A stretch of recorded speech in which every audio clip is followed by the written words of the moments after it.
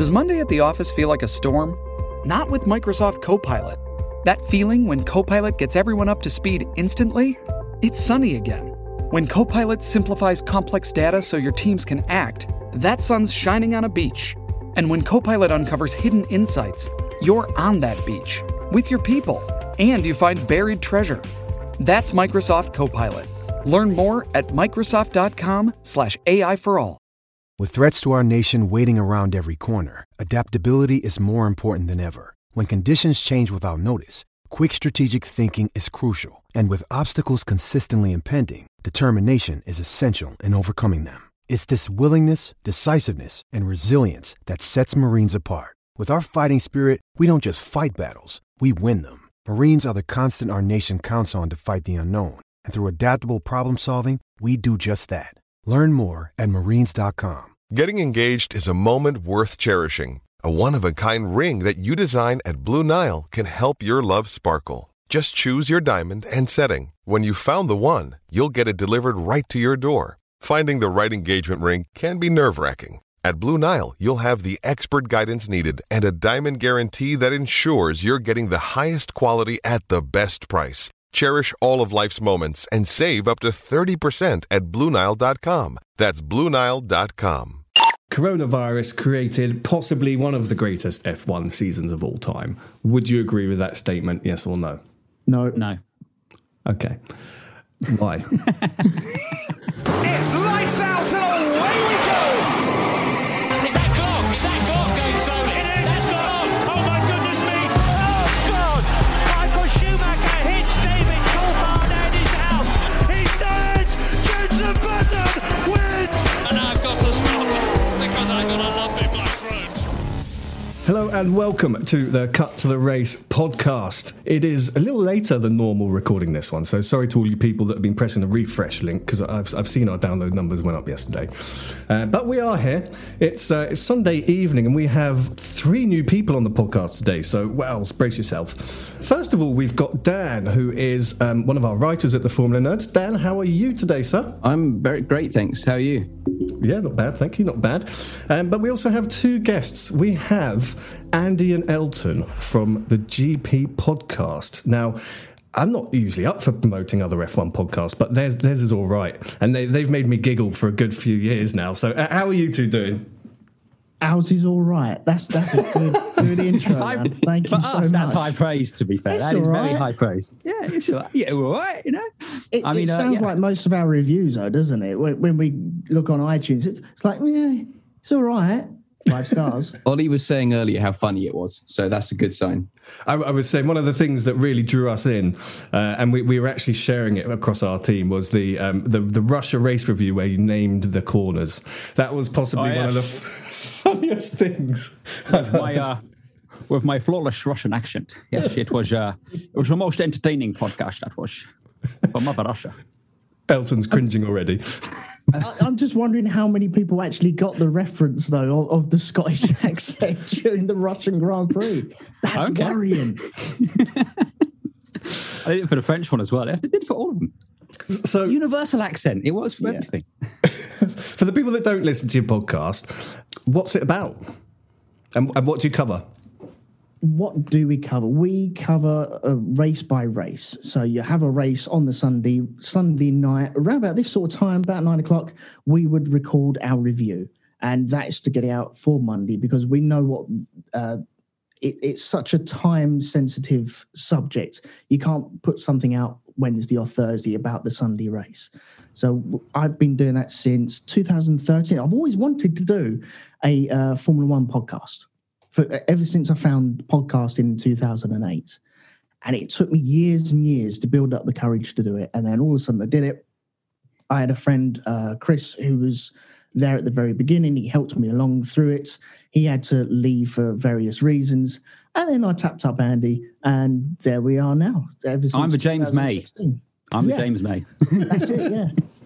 I've got to say, I'm being completely honest here. I do look forward to when I get into bed on a Sunday after a race, right, and I go refresh on Apple Podcasts, and I see it pop up. I go, oh, quality. Here we go. What is it with people listening to our podcast in bed? Because my wife actually uses it to fall asleep. Which I think is Says Might be a damning indictment of the cast, but To be fair, I'm not sure how many I've made the end of. I'm only joking. I never make the end of it. Screw you, I'm off. Bye-bye. But no, F1 podcasting, it's a difficult subject, especially, I'm not sure if you guys find this, but when you're doing a race review, Andy has messaged me a few times and said, yep, you were wrong on that, by the way. That bit was wrong. He does that to everyone, doesn't he? But it's very difficult to remember what happened over the space of a 2-hour race and 20 different drivers, especially when it's like the Abu Dhabi Grand Prix. How do you guys fill 2 hours talking about the Abu Dhabi Grand Prix? Did anything happen in the Abu Dhabi Grand Prix? No, we talk nonsense. We talk absolute nonsense. I mean, that is why the Russian Grand Prix devolved down to us naming corners, because there's nothing else to talk about during that race. Yeah. So we decided, bit backstory, I got really bored in the British Grand Prix last year until the last lap when Hamilton won with 3 wheels, because of course he did. So I started just renaming the corners because the names of the corners at Silverstone are so poncy. I mean, they just really are. So I decided, instead of Maggots, Beckett's, and what's the other one? Cops. I decided to name them Margarita, Barney the Dinosaur, and Chicken Sandwich, which I feel are much more evocative names for the circuit. And from there, we decided, Russia, that's a terrible race. We're not looking forward to going to it, but we could rename all the corners. And so that's what we did. But yeah, it's... One of our favourite reviews we've had on iTunes said we were a pair of giggling idiots who don't really know a thing about Formula One. And yeah, basically, that's exactly what it says on the tin. We have a disclaimer at the beginning, which states that our podcast is unsuitable for children due to language and unsuitable to adults due to humour. Didn't you have a review, something to do with crisps? Was it something to do with crisps? Crisps? Crackers, crisps... Pretzels, that was it. Oh, yeah. So that was someone accused us of tying ourselves into knots to be woke because we were praising Lewis Hamilton for how well he'd done. This, him not coming from a F1 legacy family and not coming from a load of money. And he says, you're just spending all this time tying yourselves in knots like pretzels to be woke and to support him when he's just the best and he's got the best car and that's it. So, yeah, we decided to eat pretzels during the next cast. Absolutely brilliant. It did make me laugh, that. It did. And to be fair, I think everything that you said was fair regarding Lewis Hamilton, because I remember listening to that podcast before, and you guys are not Lewis Hamilton fanboys, you're F1 fanboys, right? So if someone does well, as long as they're not called Lance Stroll, then you will praise them. Yeah, I think it works that way.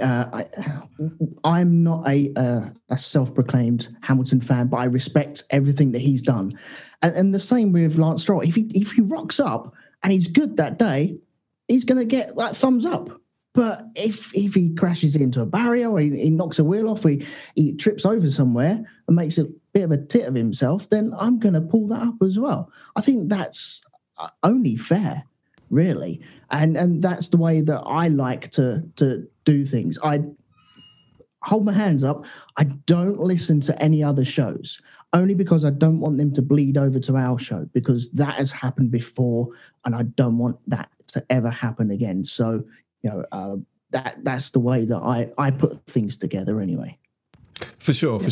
And it's interesting you said that, actually, because I make sure that I don't listen to your show before we record ours for exactly the same reason, that you don't want opinions bleeding through. But sometimes you naturally share opinions.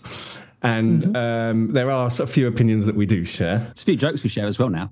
The 19 best drivers on the grid and Roman Grosjean. Although, alas, Roman is no longer in Formula One. Although it's still just 19 races on the grid. There are still just 19 cars. Yeah. And, just 19. We did, and we spoke about that on another episode, so we did credit you on that one. But it was the absolute sensible thing to do. And it has amused a few people on our Facebook page when we're writing articles without mentioning names. Anyway. I got a massive divide in the comments on one of my articles because I put Mick Schumacher's teammate, and then a bunch of other drivers. And everyone went mental. Half the people loved it, half the people hated it. So it's really a good topic for debate. It is. And you gain fans for that, or you gain fans for that, right? Well, if we affect someone enough that they go out of their way to give us a negative review on iTunes, it's all engagement as far as we're concerned. You know, it's like we've reached out to you and made a connection, so that's a win. The worst thing to have is apathy. The thing that the internet haters forget, and I haven't actually spoken about this, but engagement, like you just said, Andy, engagement is engagement. If you write a comment, it doesn't matter whether it's good or bad, it still boosts the engagement, right? So bring on the haters. Yeah, I think me and Andy would still probably just phone each other up at the end of the day if we weren't doing this show and just talk about the race. Or we'd definitely message each other through the race and find out our views as to what was going on. But we don't do it for getting more listeners or anything like that. We do it because we enjoy it. And I think that shows through. I'm hoping that shows through at some points. It does. It is. Your show is listening to two mates talk about F1. And I think people want to hear that. People want to hear what actual people think about the race. Yeah, I get to chat to Andy about it. I talk to my son about it, but that's as far as it goes. I'm sure Andy gets fed up with my messages every now and again as well. Nah, you're good, mate. You're good. Okay, cool. The amount of podcasts we did last year. I mean, you ask why I haven't listened to any F1 news. We did, 54 podcasts last year? What, just the Grand Prix ones or other ones as well? Well, just in total recording last year, we did like 50 plus recordings about F1. Yes. I needed some time off. Yeah. That's why I've just been like... This is the off season. Very much so.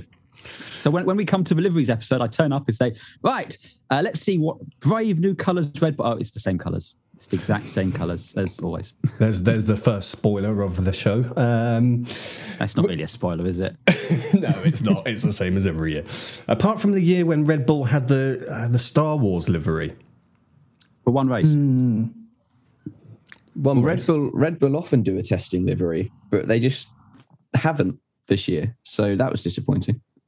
Yeah, they put out some merch just before the reveal, didn't they? Yeah. Which looked like they were going to go down that road again. But it's like blue camo merch, but no, it never. That Dazzle camo one looked amazing, and then they did that blue and grey one, which was great. And I was saying to Elton about this recently. Isn't it ironic that when Red Bull came into Formula One, they were the young upstarts and we're going to show them how it's done and shake things up. Now they're the most corporate team other than Fiat. It's just the same. Over and over and over and over. Yeah. I did play a little bit of Spot the Difference on their livery, and it took me a while. I think the only one was that Aston Martin wasn't there anymore, but no. we shall get there. What we haven't covered on this show for a few weeks, because we've had guests on, we've got, let's be honest, distracted by other things. We haven't really spoken about the news. So Dan, Dan, you're one of our news writers at the Nerds. Can you just talk to me about what is going on, in the motorsport world at the moment? Because I think there was a bit of a tough weekend for Formula E this weekend, wasn't there? There was a tough weekend for Formula E. So it was the first Formula E race of the season last weekend in Saudi Arabia. The two races, one won by Nick de Vries, one run by Sam Bird, who holds the record of winning a Formula E race in every season, which is quite impressive. But I do think the weekend will be remembered more for the negatives than the positives of that weekend. We had the horrible crash from Alex Lynn, who had to go to hospital, thankfully is okay. And then we had a ballistic missile threat as well. So it all really happened that weekend. So, this ballistic missile... I didn't really see that on much mainstream news. It was all a bit hush-hush, was it not? I think it's unclear whether the missile strike was aimed for the Formula E race or whether it was just an occurrence that happened at that time. Obviously, Saudi Arabia isn't known for its safety, I suppose. So either way, ballistic missiles, though. It's a little concerning. Thankfully, they were intercepted before anything happened, but it's not... doesn't bode well with F1 going there in a few months' time. No, so the FIA were debating whether to cancel the second Formula E race, weren't they, due to this? And this seems a little worrying for future F1 events. And it was in the news this week that Formula One is going to be in Saudi Arabia for the next 10 years. Yep, that's what I've heard. So, Andy and Elton, what are your thoughts on that statement? The 10 years in Saudi Arabia statement or the missile statement? Let's go for both. Well, with regards to the missile, the first I heard about it was when you told me this was a thing. So I also went and looked at various news sites, couldn't find a thing. So I am putting that firmly in a pinch of salt category. Not saying it didn't happen. Don't for an instant believe it was aimed at the circuit, primarily because it's actually very hard to get a missile to land where you want it to land, especially when it's a ballistic missile. But that's besides the point. As far as being in Saudi Arabia for 10 years, well, I mean, we're supposed to be still at Donington Park, aren't we, on the, 12-year British Grand Prix contract they signed with Bernie way back when? Got me there. Contracts change. Their contracts aren't really worth the money they're printed on, so we'll see. I understand it's a very, what's the polite way to say, politically sensitive topic.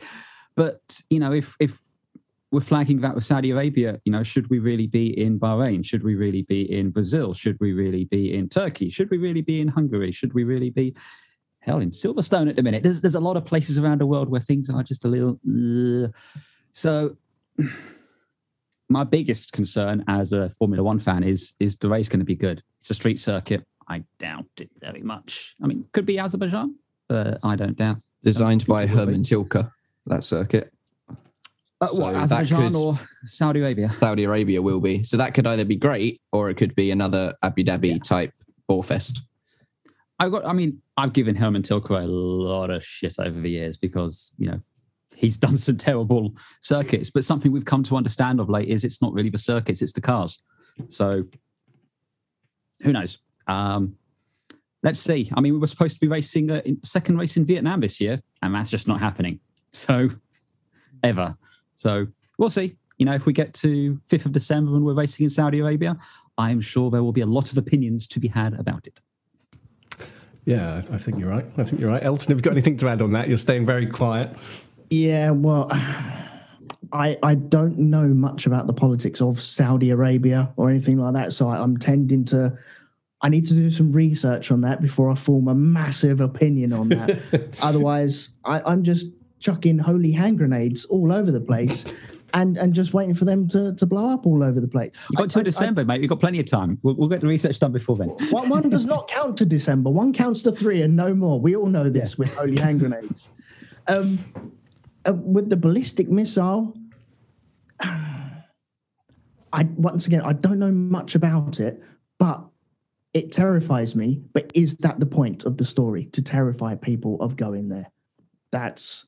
It's to get people thinking about, again, do we actually go there or not? Look, we're all in a bit of a pandemic at the moment, so kind of edging on the side of maybe not going to these races. But hopefully, when things open up, we shall see. I don't want people chucking ballistic missiles at me, though. But it's a fair point. I think most of our listeners will agree with that. It's not something that you want to spend money to go and experience. But the way I've looked at it is that the FIA did their investigation of the safety of the event, and they continued. So draw from that, I think, what you want. They're not going to put people in risk. However, there was a video online, but this video could have been taken anywhere. So again, don't believe everything that you read in the media, because I certainly have faith that the FIA in this case did the right thing by continuing that event. Let's talk about more non-F1. Let's talk about Grosjean. He's been testing an IndyCar, hasn't he? He has been testing an IndyCar, and in Grosjean style, he crashed on his first IndyCar test. However, apart from that, he said the test went really, really well. So I'm pleased for him personally. And he finally got to wear that helmet as well that his kids designed, that he was meant to wear at the Abu Dhabi last race, which obviously he couldn't partake in after his Bahrain crash. But yeah, aside from the crash, it went well for him. So I just want to just double check this. So he did his first IndyCar test. He crashed and then got out and said it went really well. From what I've heard. It took him 14 laps to crash. Normally it takes him 8. So that's like a double bubble. And there was no fireball this time. I mean, that's a plus. Yeah. It's one better than his last crash. True. He walked away. He was fine, okay? Just to be clear, he was fine. It was more of a slight offing than a crash, I think. Yeah, I think he said something about there being a lot of gravel or something, didn't he, nearby? Or yeah. Anyway, he's all right. But actually, talking about fireballs and Grosjean, Gene Haas has pulled the Haas sponsorship from Grosjean in IndyCar now.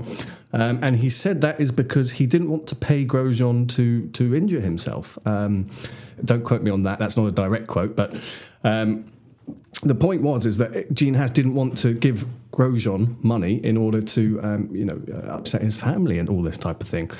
I'm not sure I'm buying that. Sounds like someone he's trying to cut their ties with a certain driver, and maybe not.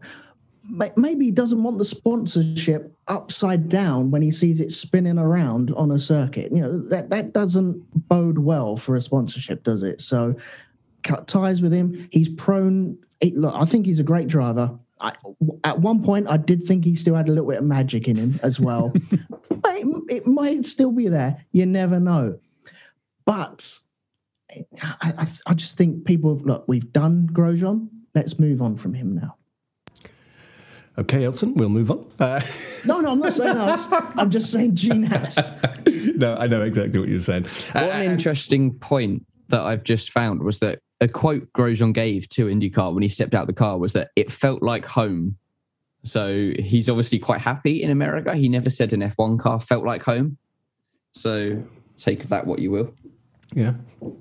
He was buried in the kitty litter at the time he gave that quote, though, I think. Yeah, quite possibly. Like home, doesn't it? Not going Grosjean Gullies, I believe they're technically called. Yes, that's right, yeah. Oh, the Grosjean Gully. I was just telling Dan about the Grosjean Gully before we started recording. Possibly my favourite quote of your podcast was the Grosjean Gully.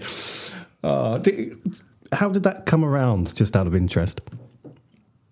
I think it was when we were naming the corners on the Russian Grand Prix.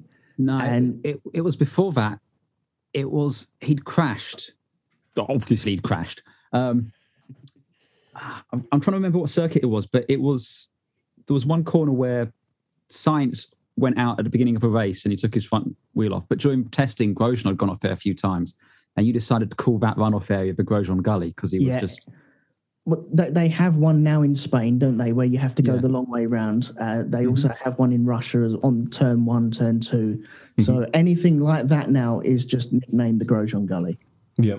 I mean, he was a goldmine for our podcast, and now he's gone. What are we going to do? I don't know. And I was thinking there was a potential Grosjean Gully, actually, in Monza at the end of the first straight, but I can't recall him going through it. He may have smashed through it, but...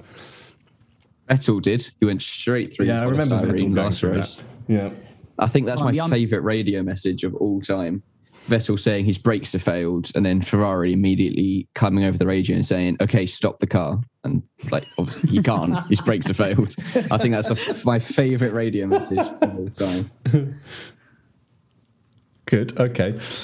I want to get your take, guys, on Aston Martin. What do you think of them coming into F1? Obviously, this is Racing Point with a new logo, but there is change going on.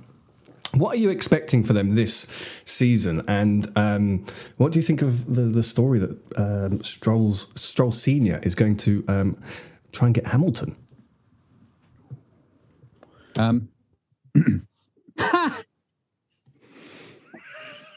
I think that sums up my thoughts on that particular rumour. As far as Aston Martin coming into Formula One, the biggest change I can see coming is there will be a green car back on the grid for the first time since Jaguar. Although hopefully this will be a good green, not the Jaguar green. But it might be green and pink. It's not going to be green and pink. So I promise you now, it will not be green and pink. I was very surprised that BWT stayed with Aston Martin. I don't think anyone saw that coming, to be honest. So, obviously the infamous pink Racing Point. They're going to have to get pink on there somewhere. But Elton, what's your thoughts on Aston Martin, Vettel, Stroll? I'm actually quite looking forward to them. I have a little soft spot for Stroll. I don't know why. He's got some magic left. He's got some magic left, doesn't he? He's got some magic left. He's taken over from Grosjean for me. I'm looking forward to it. I'm looking for. It is going to be a Racing Point. We know that, but Vettel changing his tact, moving over to over to Aston Martin. Fair enough, he got booted out of Ferrari, and so he really didn't have any say on that situation. But I think it's exciting. I think they should have a pretty good car underneath them. As Andy said, green's my favourite colour anyway, so I'm going to be supporting them. If I can get loads of merch, please, Aston Martin, if you're listening. Probably not. But if you are listening, I'll have some. Definitely. I'm looking forward to them. I think they are possibly going to be one of the most exciting teams on the grid, whether they hit the dizzy heights or just don't muster any beef whatsoever. I mean, a lot of people, they're saying that Aston Martin are going to be sort of, battling against McLaren for that third place, certainly this year, and then pushing on into 2022. Dan, what do you make of that? I personally, having spoken with Matt Bishop and various people that are bringing this Aston Martin team to life, I think they've really, really got potential. And dare I say, could this be the return of Vettel? Well, that's a statement. I mean, I'm with Elton, and I have a bit of a soft spot for Lance Stroll. I think he's proven himself to be I'm not going to say a good driver, but an okay driver. He's got his pole position at Turkey. He's got a few podiums under his belt. So I don't think he's as bad as many people give him slack for. I do think he'll be beaten by Vettel. And I don't think Aston Martin will challenge for third as closely as they think they're going to challenge for third. I feel like third will be between McLaren with the new Mercedes and Ferrari, if they can get their act together. I know that's a bit of a statement, and this could come back to bite me horribly in 12 months' time when Ferrari have finished 9th behind Haas and Williams and the constructors. About 30 days' time, actually. Yeah, or that after pre-season testing. But no, yeah. Okay. Interesting you said Ferrari. How our plan for this podcast has changed. But Ferrari, their team launch. Dan, I just want to ask you, based on that bold statement that Ferrari are going to be challenging for third, what did you think of their team launch? This wasn't the car launch, was it? This was just the team launch. It was... I mean, I wouldn't really call it a launch, to be honest. I feel like I'm basing Ferrari challenging for third on the fact that they have a very strong driver lineup in Leclerc and Sainz. I don't think I'm basing it so much on the fact their car will be the third quickest. But then again, McLaren wasn't the third quickest car last season, and they managed to get third in the constructors. I think Racing Point was probably quicker. But yeah, the team launch was just, I kind of just wasted my lunch hour watching it. Nothing really came out of it. It was Leclerc, Sainz and Binotto saying how great they all are and how great Ferrari is for a little while, and then that was it. And then I think it was earlier today the news breaks that Binotto's not actually going to be at most of the races next year. He's going to be focusing on 2022. So in 2020, the races he wasn't at, Ferrari did better at than the races that he was at. I think the only podiums Ferrari got, or at least two of the podiums Ferrari got, Binotto wasn't there in 2020. So hold on. Just before we broadcast this, because that's a bold statement, can we check the facts, please? We need to take a quick break, but can we check the facts on that, please, Dan? Because that's a surprising statement. I'll have a look. Amazing. Okay, we're going to take a quick break and we'll be back in just a moment.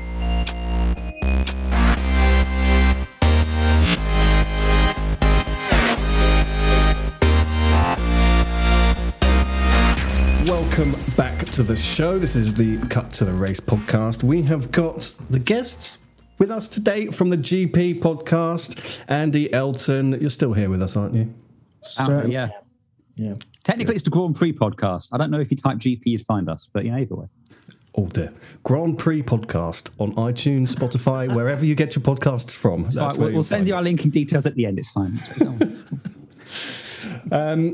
Just before we went on that break, Dan, you had some fact checking to do on your bold statement about Ferrari. Can we just follow up on that, please? My fact checking revealed I was a little bit too bold on that statement. Binotto wasn't at the Turkish Grand Prix, which is where Ferrari did the best of their season, finishing third and fourth, with Vettel getting his only podium of the season. And Ferrari scored the most points of any constructor at the Turkish Grand Prix, because obviously third and fourth points added up to more than Mercedes got, because Bottas was Bottas was playing in the puddles. Yeah, let's not talk about that. My Bottas fanboy can't deal with it. But yeah, so Ferrari's most successful weekend of the season was at Turkey. So I was kind of right. Which was a bit of a fluke, but okay. Okay, right. I had it in my head somewhere. Binotto also wasn't at Bahrain, but Ferrari finished 11th and 12th in Bahrain. So did he turn up at any races? Gee, he sounds like he was having a bit of a skive year. Part-time team principal, it sounds like, doesn't it? Yeah. Can I also say Ferrari are the only team that would get away with doing 2 launches at the beginning of a season?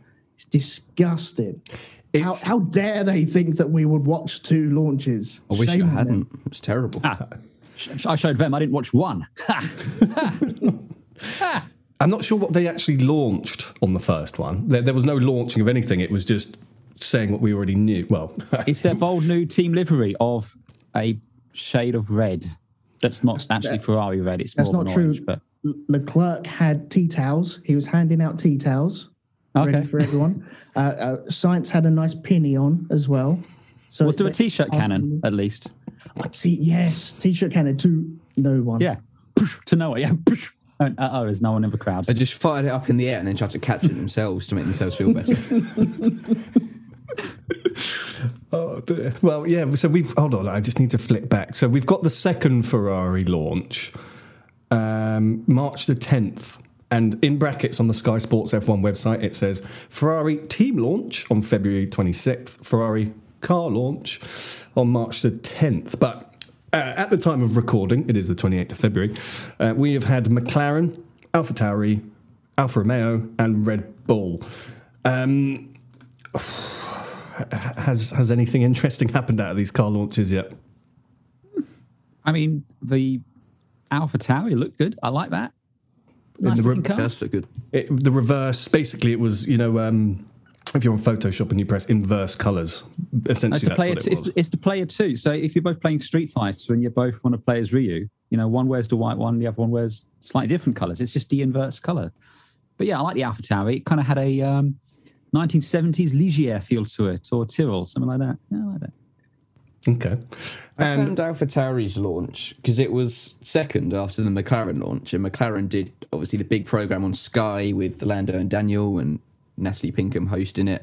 And then AlphaTauri did a 2-minute YouTube video at 8 o'clock in the morning.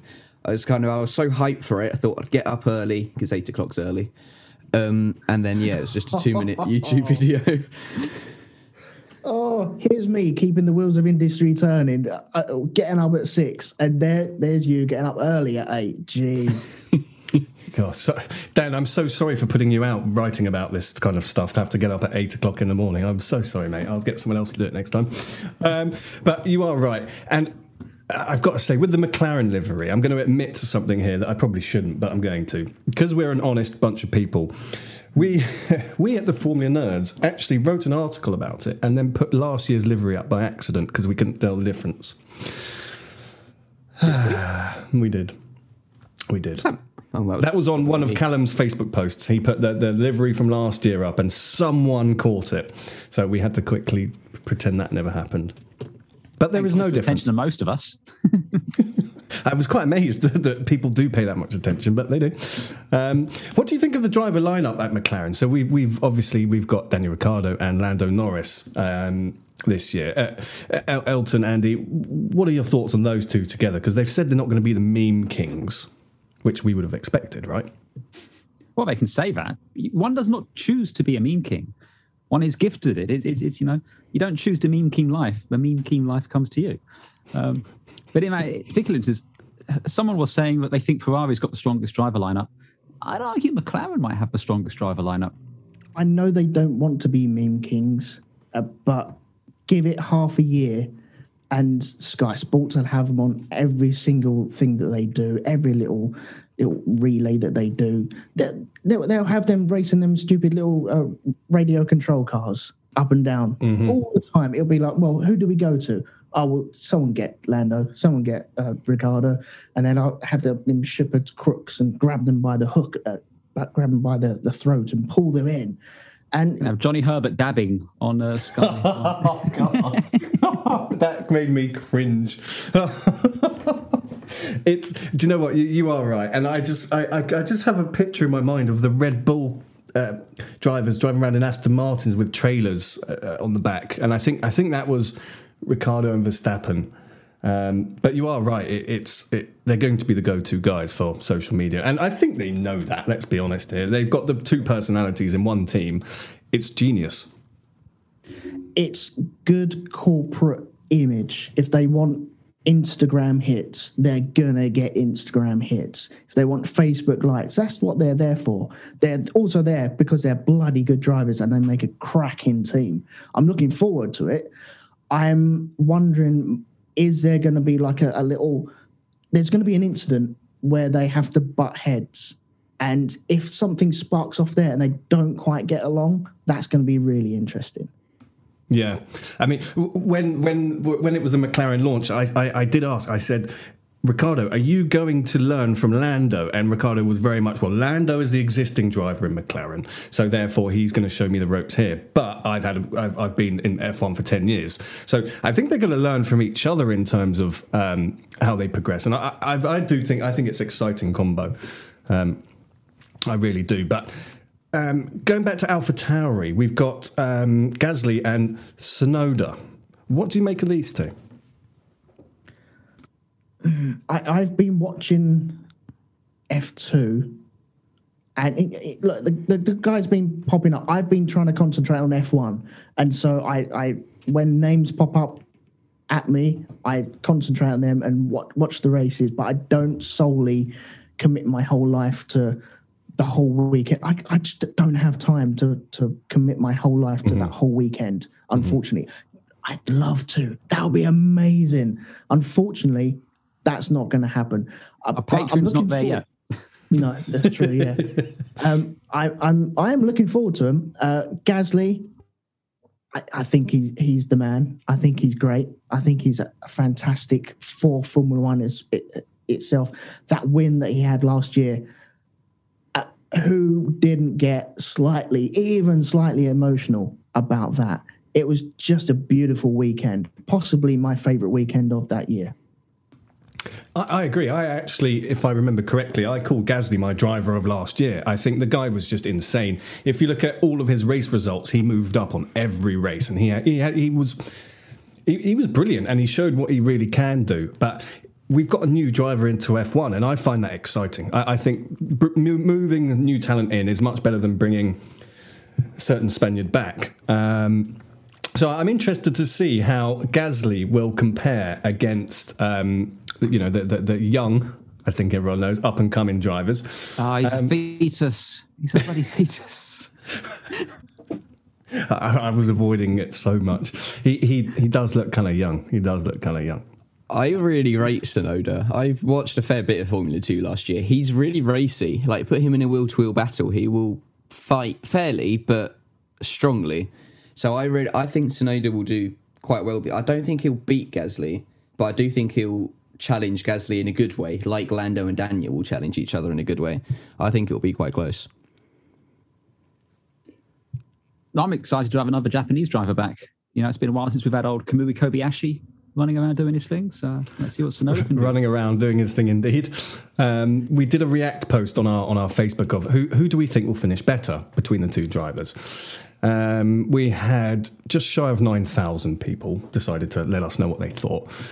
8.5 thousand people said Gasly will be the better driver, and 638 people said Tsunoda.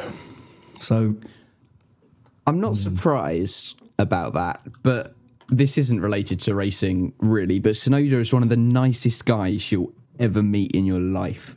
Like, in interviews, he's lovely. So as long as he can not be lovely in the car, I think he'll be fine. So basically, we need him to become an arsehole, and then he might change those statistics. Yeah, well, you look at someone like Lando Norris. He's all jokey outside of the car, but as soon as he puts his helmet on, he is in the zone. He is 100% serious. Like, he moans at Carlos Sainz on the radio a lot last year for trying to be a hero in Turn 1 at Russia, for example. Like, friendships are put aside for Lando.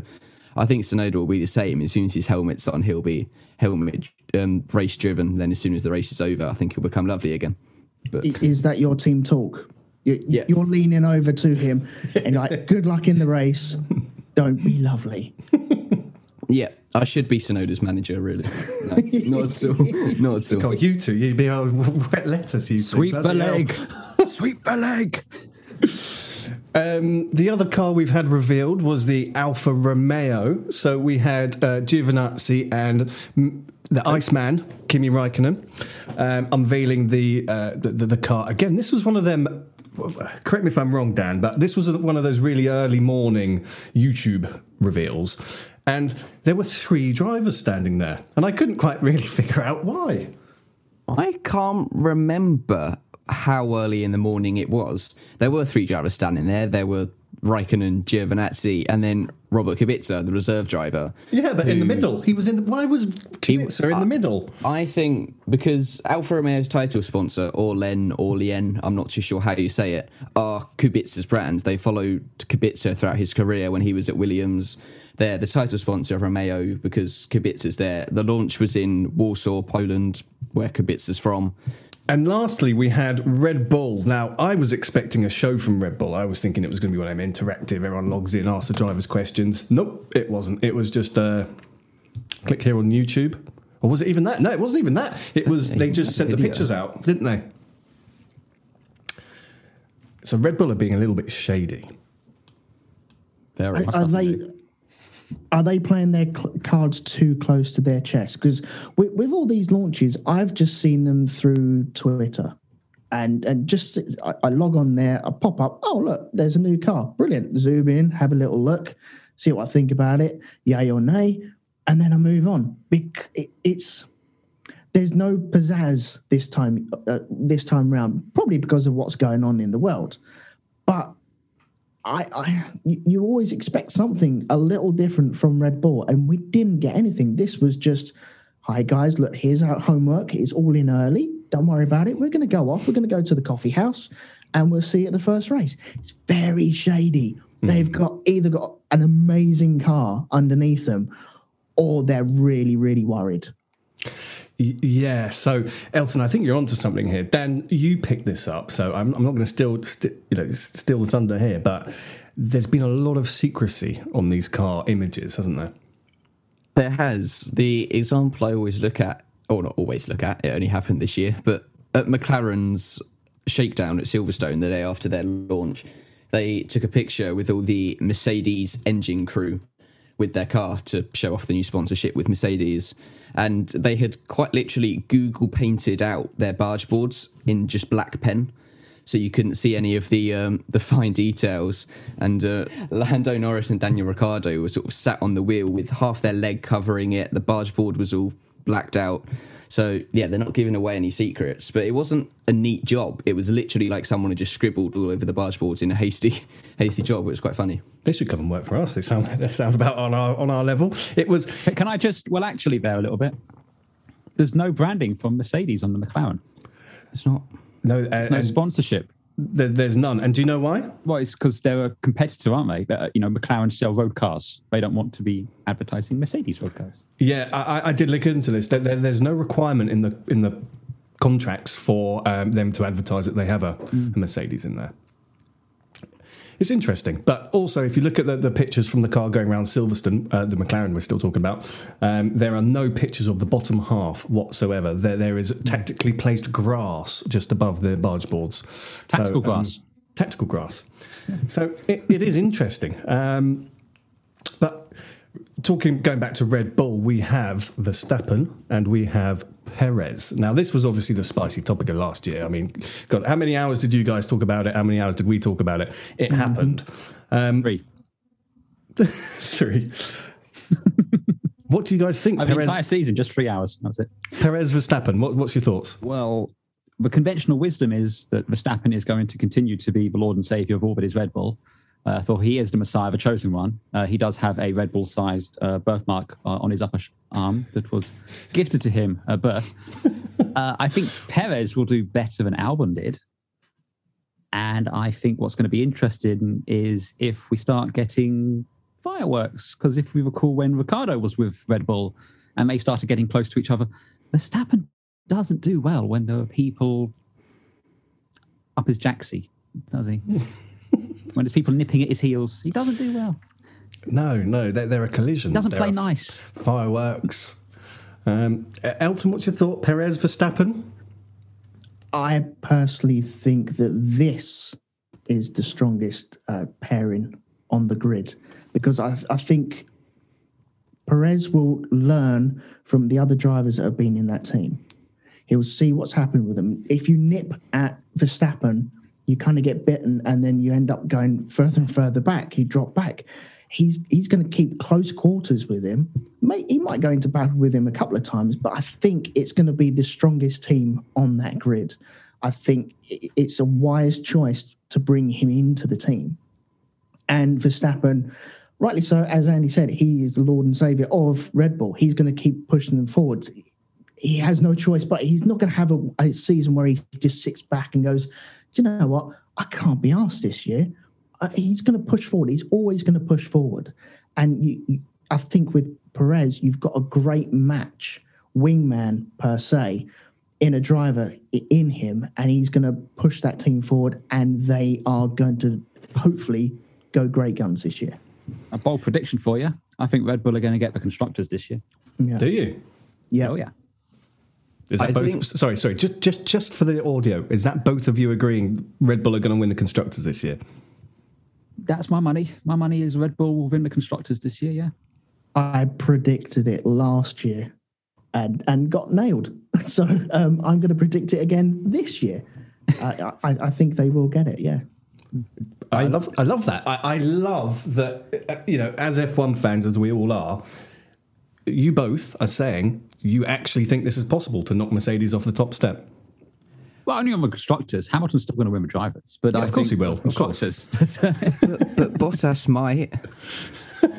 Bottas will be the reason. Sweet. I kind of want to ruffle your hair, Dan. That's wishful thinking. No, I think Red Bull will come closer to Mercedes in the constructors. I don't think they'll beat Mercedes. But what will give Red Bull the advantage is Sergio Perez's absolute wizardry when it comes to managing tyres. He can make tyres that are meant to go 20 laps last 40 laps. So he's almost going to always be able to do the alternate strategy, whether Red Bull want to undercut him or whatever, to Bottas or Hamilton. Start that again. You know what I mean? If they want to overcut Lewis or Valtteri or undercut Lewis or Valtteri, there's that option which they perhaps didn't have with Albon because he wasn't as good as Perez is at managing tyres. So there's always that. That takes us straight back to the Turkish Grand Prix, where it was all about tyres and wisdom, essentially. And who did you have? You had Hamilton, Perez, and Vettel. All of whom are experts, drivers with so much experience managing. I really think Verstappen's going to learn a lot from Perez this year, and I think it could make Verstappen an even stronger force than he already is. See, that's something I don't know we're going to see. Verstappen doesn't strike me as someone who really learns from other drivers, because right. I kind of think Verstappen has been drinking his own Kool-Aid for quite a bit. And look, it's justifiably so, because that's some damn effective Kool-Aid. I mean, he is the most exciting driver on the grid, perhaps, but I don't think he's necessarily going to... I don't think he's going to make the conscious decision to learn from Perez. I think what's going to happen is if Perez starts getting close to him or beating him, there's going to be a strop. But we'll see. A little push in the paddock. There will be fireworks, I think, at Red Bull. They're not going to get along all rosy like Max and Alex and Max and Pierre did. But then again, Max and Alex and Max and Pierre never really had any fights because they were so far apart on track. There was no reason for them to have any fights. Gasly and Albon were hovering around 6th, 7th, 8th, whereas Max was always either out of the first corner or fighting for the win, whereas it'll be a different situation with Checo. Okay, and that leaves Mercedes. Guys, I'd just like to know what your thoughts are on the Mercedes lineup this year. So let me get this straight. There's Valtteri, Bottas, and who's this other driver they've got going there? Not sure. He's only got 1 year left. Oh, okay. Look, the cars are fundamentally going to be the same cars. and the engines are fundamentally going to be the same engines. These are the last years with these engine regs, and Mercedes have utterly dominated with these engine regs, and Lewis has utterly dominated in that car. I think you'd have to be a stark craving madman to bet against Lewis Hamilton winning again this year. Now, Bottas, now that's an interesting one. It's, can he pull a Rosberg, or is this the year where George Russell gets to go and squeeze his feet into some size 10s? Yeah, talking about George Russell squeezing feet into size 10s, it's all going to change at the end of this year, right? We are going to see, from certainly what I think, we're going to see a complete transformation of driver lineups, of, well, obviously cars, regulations, as we know. Who would you two put in that Mercedes next year? Elton, I'm going to aim this one at you. Yeah. Oh, God. If Hamilton's around, then you kind of... Hamilton's going to either stick with Mercedes or bail. He's not going to go to any other team. And he's got a recording career ahead of him. #blessed. He does have a recording career ahead of him, but he's done, and he keeps making a point of this every single lap of his Formula One career with a Mercedes engine behind him. He doesn't want to ruin that. And so he will either do this year or do another year. He can always add another year on. That's fine. It's like a top-up phone. He can top up whenever he wants. He has that. He can do that whenever he wants. But I don't know. With Bottas, I don't know why they're keeping him. I'm sorry, Dan. Don't crack your knuckles at me. Honestly, I heard that earlier on. I'm just going to wait for like a big boxing glove to come out my screen now. Ballistic missile. In the face. Yeah.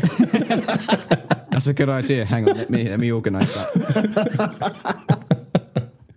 But I don't know. I think he's just good enough to get that car around. Unfortunately, he's the perfect number 2 driver for Mercedes, effectively. Because he is, but only in that car as it currently is. Because, you know, I'm not sure if some of the things I can say here, but Bottas is perfect for that car. But if Red Bull, like you're suggesting, if they are going to be nipping at the heels, Bottas is not going to be the driver for the number 2 in Mercedes, is he? They're going to need to up their game. They're going to need to put a Russell in there. Yep. Yeah. Incidentally, when Bottas does win this year and says, "To whom it may concern, F you," that one will be for you. Just Bring it on. No, I think it's going to be a case that with a stronger Red Bull, Mercedes cannot have Bottas underperforming as he has been. And so, whereas in the past they've been like, well, Red Bull are, limping around with one driver effectively, so it's fine to just let Lewis do his thing because Lewis is happy because no one's challenging him. They're going to need a stronger teammate. Plus, Lewis is coming to the end of his career one way or the other. There are more years behind him and ahead of him, and Russell is Mercedes' future. They're not going to let him wither on the vine over at Williams. As soon as they can get him into that Mercedes, they're doing it. Bottas needs the season of his life this year to have any chance of keeping that seat for 2022. And I think even if he has the season of his life, his future depends on Lewis. It's as simple as that. If Lewis goes, I think Bottas will stay because I don't think Mercedes will risk a brand new lineup heading into 2022. I think they'd want that experience that he brings. I mean, he's not a bad driver. I'm biased because I really like Bottas, but he does push Lewis every Saturday in qualifying and some Sundays on race day. But either way, he needs to be in the form of his life for 2021. Bottas is a good driver. I remember being at Silverstone, I can't remember what year it was, but when Bottas was in the Williams and he overtook Lewis right at the start, and well, Lewis won in the end, but obviously... that was a great move. Great move, that one. But Bottas is a good driver. He's just not a Lewis Hamilton. It's as simple as that. He's not a Lewis Hamilton. You won't find many Lewis Hamiltons in the world at all. I wouldn't say Seb's a Lewis Hamilton. He's a 4-time world champion. The range of skill Lewis has is unbelievable. I think Bottas would have been a world champion if he'd been in a Merc with someone other than Lewis? No. I do. My heart says yes. I do. I mean, me and says Elton disagree on this. I think Bottas is a better driver than a lot of people give him credit for. Thank you. Okay, right. This is a brilliant question. Let's just rewind on this, Dan. Ask that question one more time. Would Bottas have been a world champion if Lewis hadn't have been his teammate in the Mercedes? So Elton shook his head. Andy, you nodded your head. So I'm just going to sit back. I mean, we've had this argument plenty of times. I think Bottas would, because Bottas is fundamentally a good driver, and that is the best car. And as we saw with Sakir, you put a good driver in that car has the potential to win. What it doesn't have is when you have the greatest driver of a generation as your teammate, you're going to come up short alongside him. There are certain drivers that I think if you put in the Mercedes, certain Canadian drivers perhaps, certain drivers who will not be named, I don't think that car would win. But with Bottas, I think that car can win a championship. Okay. To be fair, it would be easy for me to list all the drivers that couldn't win a championship in a Mercedes than those who could, Yeah. He's proven he can win races, and it pains me to say this, but he's only won 9 or 10 races in his whole career, which is, I think it's less than Max, and Max is in an inferior car. So there is that argument that he's just not consistent enough week in, week out. Like, he'll get many more poles, or he has many more poles than he has wins, which, again, I hate saying it because I really do like Bottas, but you don't believe in him. If Lewis is there, he doesn't have a chance, but I think he'll win in 2021. Well, look at Button, look at Kimi even, you have to be in the right place at the right time. He's in the right place, but it's at the wrong time. I don't think he's not world championship material. I'm really sorry. I like the guy, but I don't like him that much because I don't think if you put Ricciardo in that team against him, Ricciardo's going to win. If you put Vettel in that team, Vettel's going to win. Russell's going to win. I think that was proven at the race last year. It was just, he's just good enough to take that team up to collect them points at the very end. Mm-hmm. And I think if you had a battle between Mercedes and Red Bull next year, it would go Lewis Hamilton, Verstappen, Perez, Bottas. And that will be the first corner. And that would be every first corner because that's the way it works. Look at when you had Williams versus McLaren and you had Senna and Berger versus Mansell and Patrese. You had Senna at the front, and then it was more likely Berger or Patrese at the rear. And that's the way I see him. He fits a niche very well. He can drive that car bloody well. Unfortunately, I don't think he's got world championship material in him. Yeah, but what if Grosjean was his teammate? Grosjean's got a little bit of magic, mate. He Honestly. does. He does. For it. You are not saying Grosjean would beat Bottas, surely. He would into turn 1. Turn 2, they'd then be spinning and there'd be like a... The rear of his car might win into turn 3. All right, so we know that we've got a little uneven match at Mercedes, but this year, Ferrari, I'd say it's pretty even playing field, isn't it? These two are both incredible drivers. Now, I'm not a Ferrari fan, but I'm a fan of Leclerc, and I'm also a fan of Sainz. What's going to happen this year? Are we going to see fireworks? These are pretty equal drivers, in my opinion. Oh, it is. And it's going to be a really tight fight for who's going to get 12th and 13th. Well, who's going to get which one then? I don't know. Who knows? It's a bit of a toss-up. I think Sainz is going to rock up and possibly blow the doors off Leclerc. Oh. I think they're both great drivers. Once again, I think they could be evenly matched. But I think Sainz might turn up, and it's a new beginning for him. He's reborn again. He's had his time at Renault and Toro Rosso and McLaren. But this is kind of what everyone is kind of steering towards, a Ferrari drive. He's got it. I think he's at the right time of his career. He's at the right age as well. And he has it right there. If they rock up with a good car, he's going to go guns, definitely. I also think there's a strange dimension to this where McLaren potentially are set up to do better than Ferrari this year. That's my opinion. Last year. But Sainz is going to have something to prove. He's going to be in a Ferrari now saying, I've made the right choice moving here. I need to beat those McLarens. I think Sainz is in a bit of a pickle, really, because obviously Ferrari have got Mick Schumacher coming through in the Haas this year, who Binotto has said he has hopes for in 2023 to drive the Ferrari. So Sainz needs to perform in these 2 seasons, otherwise he's at a bit of a dead end, because where do you go from Ferrari? There's nowhere above it other Aston than Martin. Mercedes at the moment. You go to Aston Martin. Okay, Aston Martin, that's true. Yeah. But I think Sainz needs to do to Leclerc what Leclerc did to Vettel when he first joined, and come in better than people expect you to come in, and totally take away that number 1, number 2 rule. Well, there's an interesting dimension with Sainz that I think a lot of people have forgotten. He is the only driver other than Ricciardo that's taken on Verstappen and not wilted under that. That is interesting. I hadn't thought about that. Sainz's best move was to escape the Red Bull Driver Academy when he went to Renault 100%. halfway through 2017, I think. It was a great move from him. See, what I want to see from Sainz is I want to see a man on a mission. This is going to be an unpopular opinion, but I don't think I've seen that yet from him. He hasn't stood out like a crazy, insanely determined driver to win, to me, yet. I think in this Ferrari is when we're going to see it. I don't think it'll be this Ferrari. Maybe next year's Ferrari. In a Ferrari. Okay.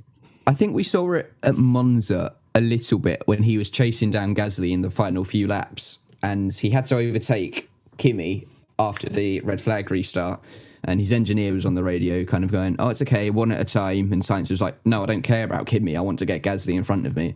And then he said later on in the race, he was like, I want this win. I think that's when we saw a bit of determination coming from Sainz, but I do agree, other than that, he's sat back quite a bit, so I'm hoping we can see Monza Sainz. I know I know exactly when you're talking about. My only argument is that he didn't win it, so that's what I would have wanted. Well, we all try. Wasn't that the race when one particular driver just didn't bother doing a pit stop? Who? Stroll. Oh, Stroll. So I thought you were making a joke against Hamilton in the red flag scenario. No, it was in the Monza race. Stroll didn't bother doing a pit stop and ended up finishing second. Because he had a free one under the red flag. Yeah. Damn you, Stroll! And that's my second favourite team radio moment, I think, of the season. When Magnussen's car broke and he just wasn't bothered. He kind of went, oh, my car broke, over the radio. Like, he wasn't disappointed at all. It's quite funny. I do miss K-Mag. I already miss K-Mag. He was a bit of a personality in F1. But what I will say is Gasly on the podium in Monza just won, and there are no fans there. Of all the years to win it, man. Oh. Yeah, it sucks to do it on that year, doesn't it? And unfortunately, it's one of them things. Hopefully that will come around again. Looking at his pain and his journey just sat on that podium as well. You could feel the weight of the world just lift from his shoulders while he was sat on that podium. It's a beautiful moment. I thought it was really, really good. I hope he gets to do it again. It's like when Sainz finished on the podium in Brazil the year before, and all the fans had gone home, and they're like, oh, no, let's all climb up on the podium and get the whole team up there. Yeah, it's a great moment, but you didn't get it in front of the fans, though, did you guys? No. Well, on that note, we need to take a very quick pause, and we'll see you on the other side.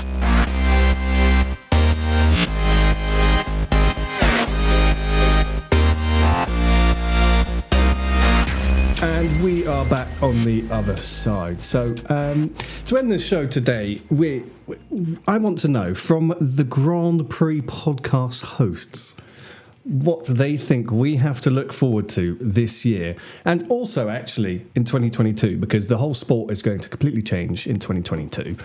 What would you put your names down to say is going to be the action this year? Because I'm going to call you at the end of this year, and then we're going to recap on it.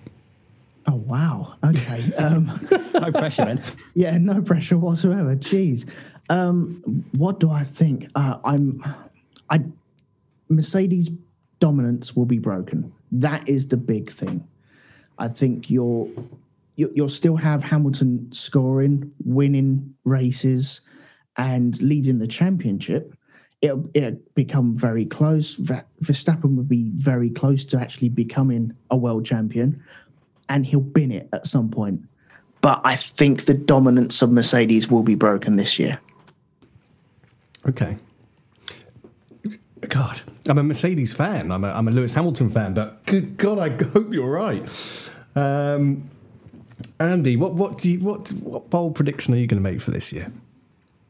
What bold prediction am I going to make for this year? I've already made the bold prediction, which is Red Bull are going to win the Constructors' Championship.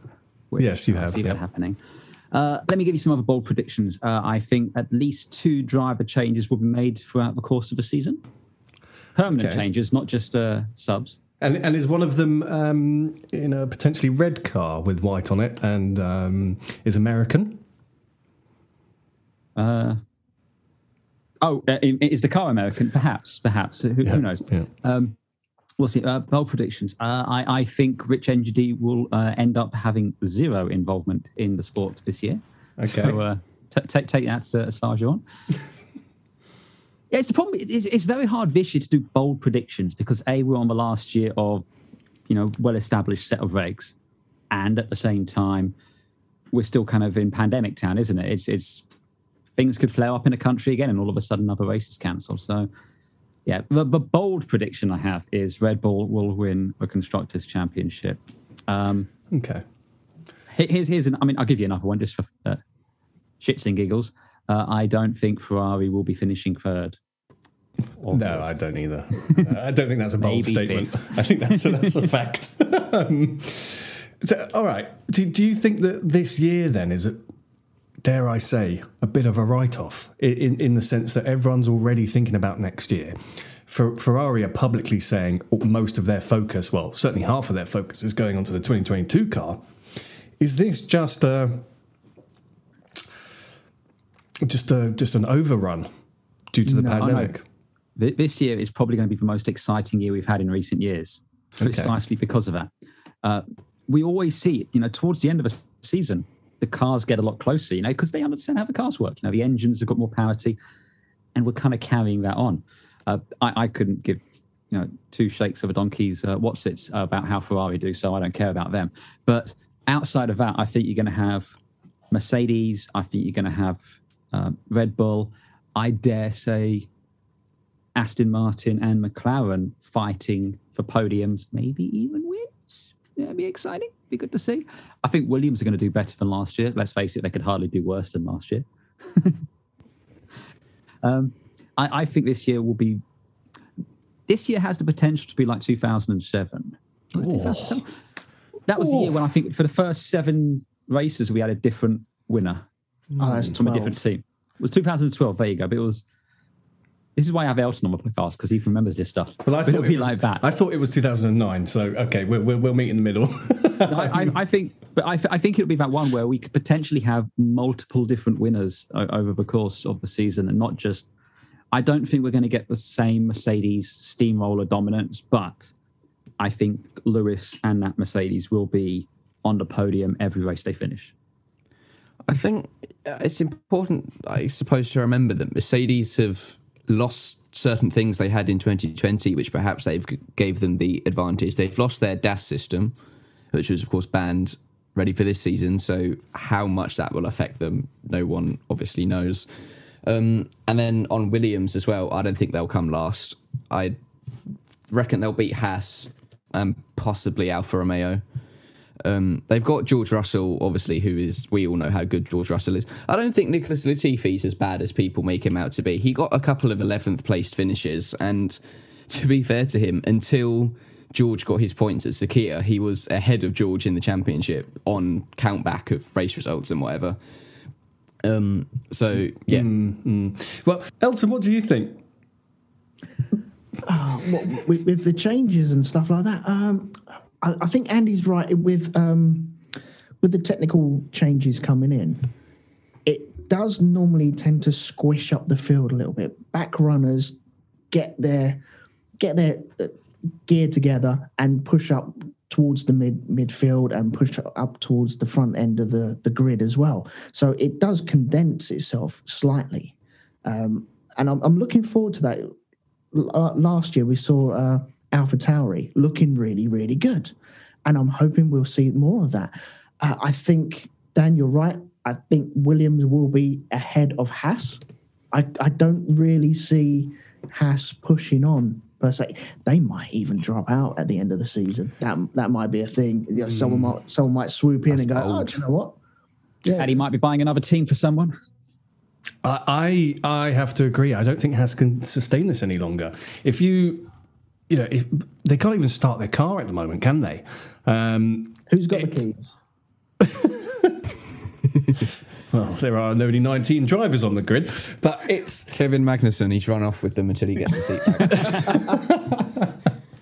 It's Haas. They are in diabolical place where they've openly said this car is not. It hasn't moved on from the year before at all. I mean, even Williams can say that it has. That's I'm a big fan of Williams, always have been. And it's pained me to see the struggles that they've gone through. But they've got new ownership. They've got new money, essentially. They're going to be moving forward. Haas, they're not. And, we do like Drive to Survive because of our friend Gunter. But this year is going to be wild in that garage. There's no arguments. The only reason that Haas have signed their driver lineup, not Mick Schumacher, the other one, is because he brings a lot of money with him. They have not signed him based on talent. He finished 5th in F2. They could have signed Schwartzman, who I think is a better driver than him. Obviously, Ilott is a better driver than him. They've chosen him because of the money that he brought, which shows, I guess, how dire their situation is. There's talks of teams from Monaco entering Formula One. William Story, of course, has branded his own, I want to enter a Formula One team. So I think there are options should Haas choose to drop out, the most likely being this new team from Monaco, which there is an article on our website about. I think if Haas drops out, it will be Gene Haas dropping out. And the reason they went with the driver of Car 9 is his father wants to buy an F1 team. And I think that's what's going to happen at the end of the year. I think it will be the top 9 constructors in the world and the team of the driver of Car 9. I do feel bad for Mick being in that environment. But yeah, car number 9's dad wanted Force India, didn't he, when that was for sale, and then got beaten by Lawrence Stroll. Mick will be over in Alfa Romeo the second Kimi decides he'd rather go and just eat his Magnums.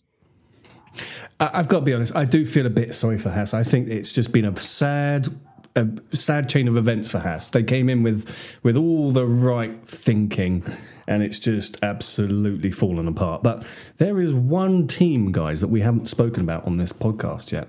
Which one is it? Alpine? Correct.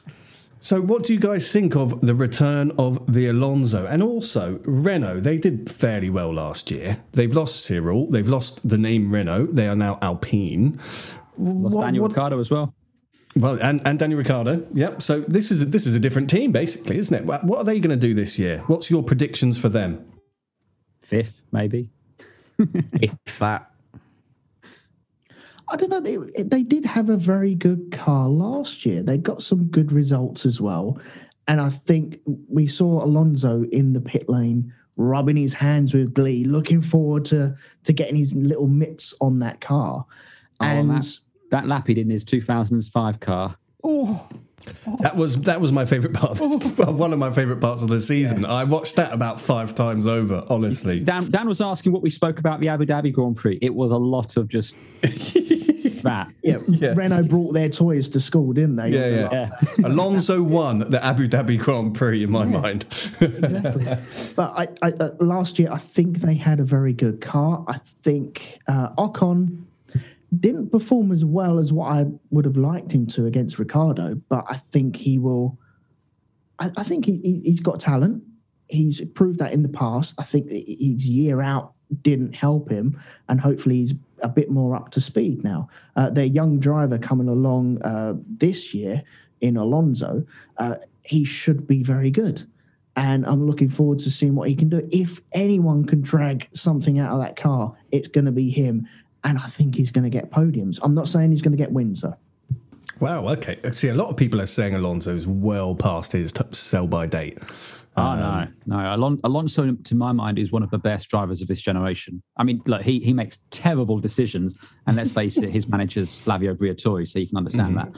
But, I mean, I remember a while back, and I can't remember who it was, but I know what it was. We were doing one of our Deck Chairs and Dirty Air podcasts where we were basically having a dig at Jackie Stewart. Now, Jackie Stewart is always very down on modern F1 drivers, saying, well, back in my day, Jim Clark was, winning all these races, and then he'd go to F2, and then he'd go to sports cars and do all this. And I'm like, well, look, modern F1 cars, you have to be so dedicated. There's so much more training, so much more G-forces. You just can't dabble in other sports like you used to. But Fernando Alonso went from Formula One, and let's face it, being as competitive as you could be in that McLaren, to winning in WEC, to competing in the Dakar Rally. He is a pure driving machine.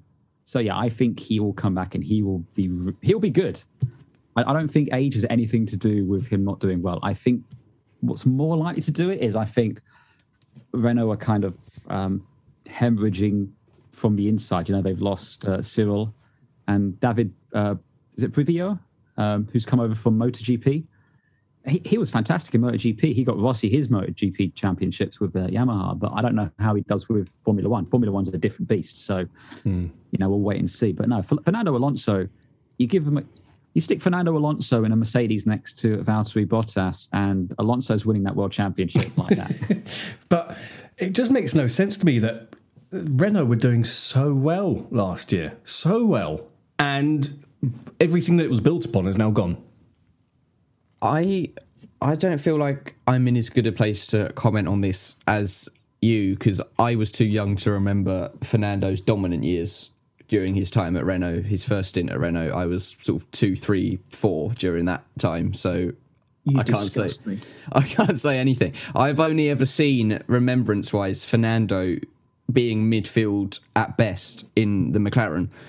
So I don't know. I don't feel like Cyril is a particularly big loss. I never rated him that highly as a team boss.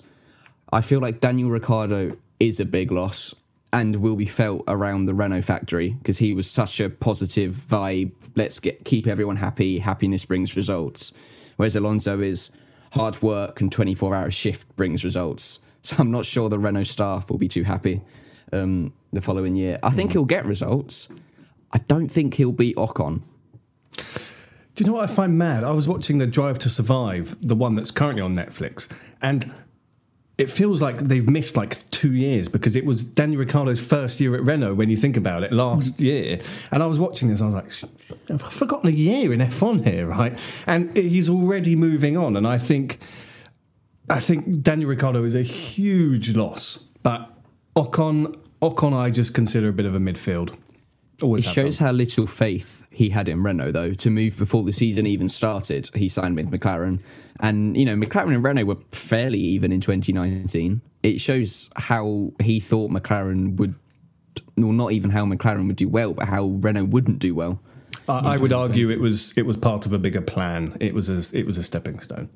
And I would also just say with Ricciardo deciding to leave Renault's parent company, like the company Renault, was going through a lot of shit at the end of 2019 because their CEO was like arrested for embezzlement and like on the runway walking to his private jet, he got arrested and everything. And there's a lot of questions of, are Renault even going to continue in motorsport? There was a lot of stuff going on with that. And every time there's any kind of big economic crisis, you've always got to look at the manufacturer teams and say, so are you sticking around or are you trotting off? So I can understand why Ricciardo probably went, McLaren will always be in Formula One, as long as Formula One is there.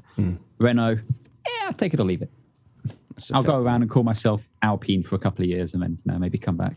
So last thing before we end the show tonight, coronavirus created possibly one of the greatest F1 seasons of all time. Would you agree with that statement, yes or no? No. Okay. Why? I've seen a few seasons now, Dan. This goes back before 2000, before the turning of the clocks, before everything was shiny and new like an Apple store. When I was a lad. Yes, what's that, Sammy? I can hear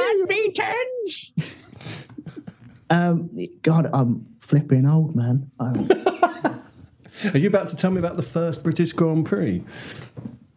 Back in my day, God damn it. No. God, I went American as well. What the hell was that about? I don't think it, I think it was a great season compacted. We got a lot of dramas. I have personally seen better seasons. I've seen a lot of worse seasons though. It is up there, but it's not the best in my rankings. But I think that's more nostalgia than anything. If I was coming into it and I've gone through the Schumacher years and the Alonso years and now going on to the Hamilton years. Vettel, thank you very much. I forgot that one. Right. It could have been, this was a really good season out of all of that lot. But it's not the greatest one I've seen. Which one was? Oh, no. You set yourself up for that one. I know. I loaded the gun and It'll be 94 or no, something like that. No, it'd be 93. Okay, 93 was amazing. Absolutely amazing. Senna in that McLaren. Yeah. Looks Donington 93. Yeah, Brazil 93 as well. Mm-hmm. Just bonkers. I'm guessing you guys have seen the reruns of these. I was too young. Well, I was alive, but I have rewatched it. That's a great sentence. I was alive just before then. Dan, I don't think was, but I was. I was definitely not. No. Dan hadn't even been thought about by that point. Not even a glint in the milkman's eye. I'm going to say, Andy, don't say that to Dad. He doesn't even know what a milkman is. It's a fair point. He probably doesn't. I know what I wasn't born last year. I know what a milkman is. That's our new guiding line of how old someone is. Do you know what a milkman is? Yes, I'll answer your question about last year. I don't think it was the best year. What I think last year was an interesting glimpse into what Formula One could be. Because my biggest gripe with Formula One, and if we were doing how to fix the F1 episode, this is something I might have mentioned, but I hate how data-driven and preordained everything is. They choose their tyres at the beginning of the season for the races. They have their allocations. They have copious amounts of data. They have 3 days of testing and all this. And last year was interesting because all of a sudden they're going to circuits they've never raced at before, at the times of year they've never raced at before. And I think that was interesting. Turning up at Turkey, a racetrack they haven't raced at in... When was the last time they raced at Turkey before that, Elton? 2011. Right, fine, let's say that. 9 years previously, right? Mm-hmm. And they just resurfaced it. So every bit of data they had went out the window, created one of the most exciting races of the last decade. And that's what I want out of Formula One. One of the things I want to see them start doing is mixing up the calendar. So all of a sudden, you don't always start at Australia and you don't always end at Abu Dhabi. It's a bit of a lottery. 1 year you might start at Silverstone, you might end at, I don't know, Paul Ricard. Hopefully not. That was the worst one you could have come up with there. I almost said Monaco, which would have been the worst one. We don't need to race at Paul Ricard. Even we don't need to do that. No, we could race at Paul Ricard if they made it multiple choice, but that's a different discussion. But my point is, they need to get away from that being totally data-driven and just everything kind of to the nth degree.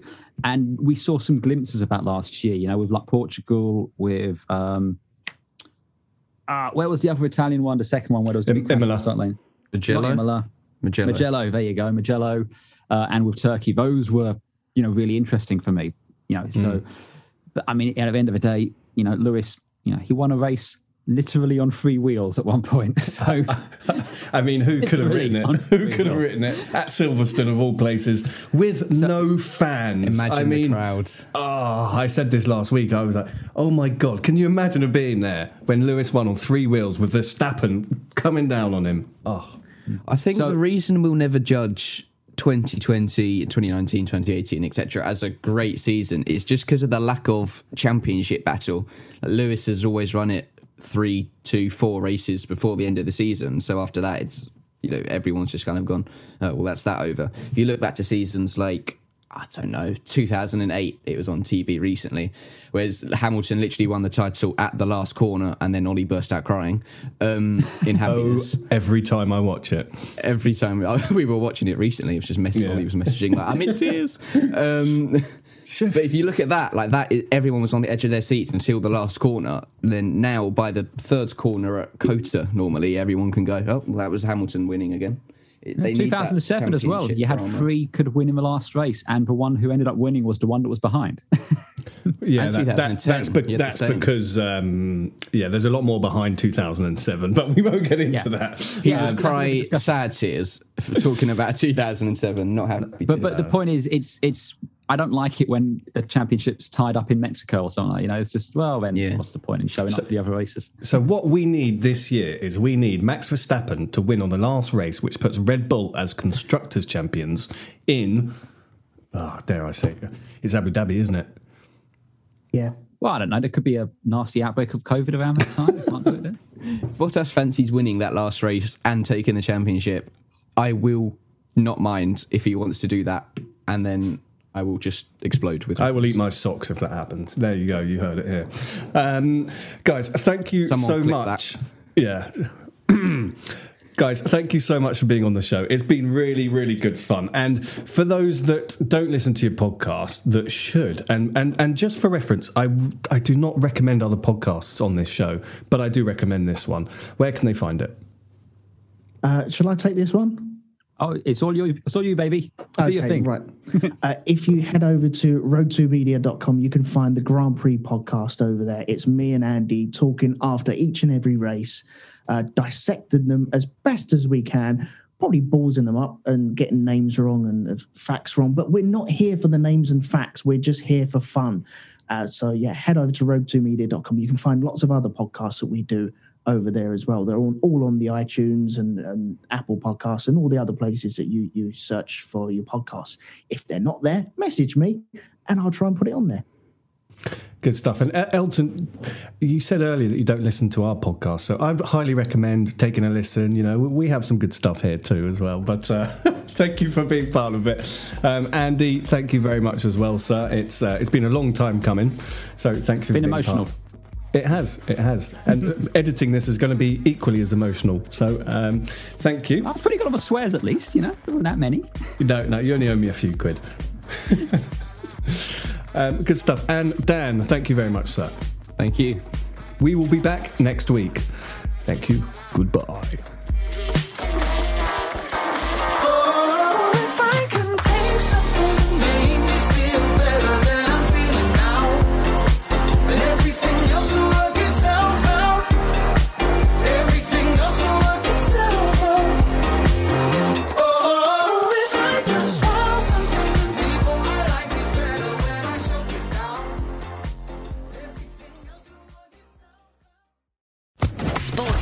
Podcast Network. Waiting on a tax return? Hopefully it ends up in your hands. Fraudulent tax returns due to identity theft increased by 30% in 2023. If you're in a bind this tax season, LifeLock can help. Our U.S.-based restoration specialists are experts dedicated to helping solve your identity theft issues. And all LifeLock plans are backed by the $1 Million Protection Package. So we'll reimburse you up to the limits of your plan if you lose money due to identity theft. Help protect your information this tax season with LifeLock. Save up to 25% your first year at LifeLock.com/aware.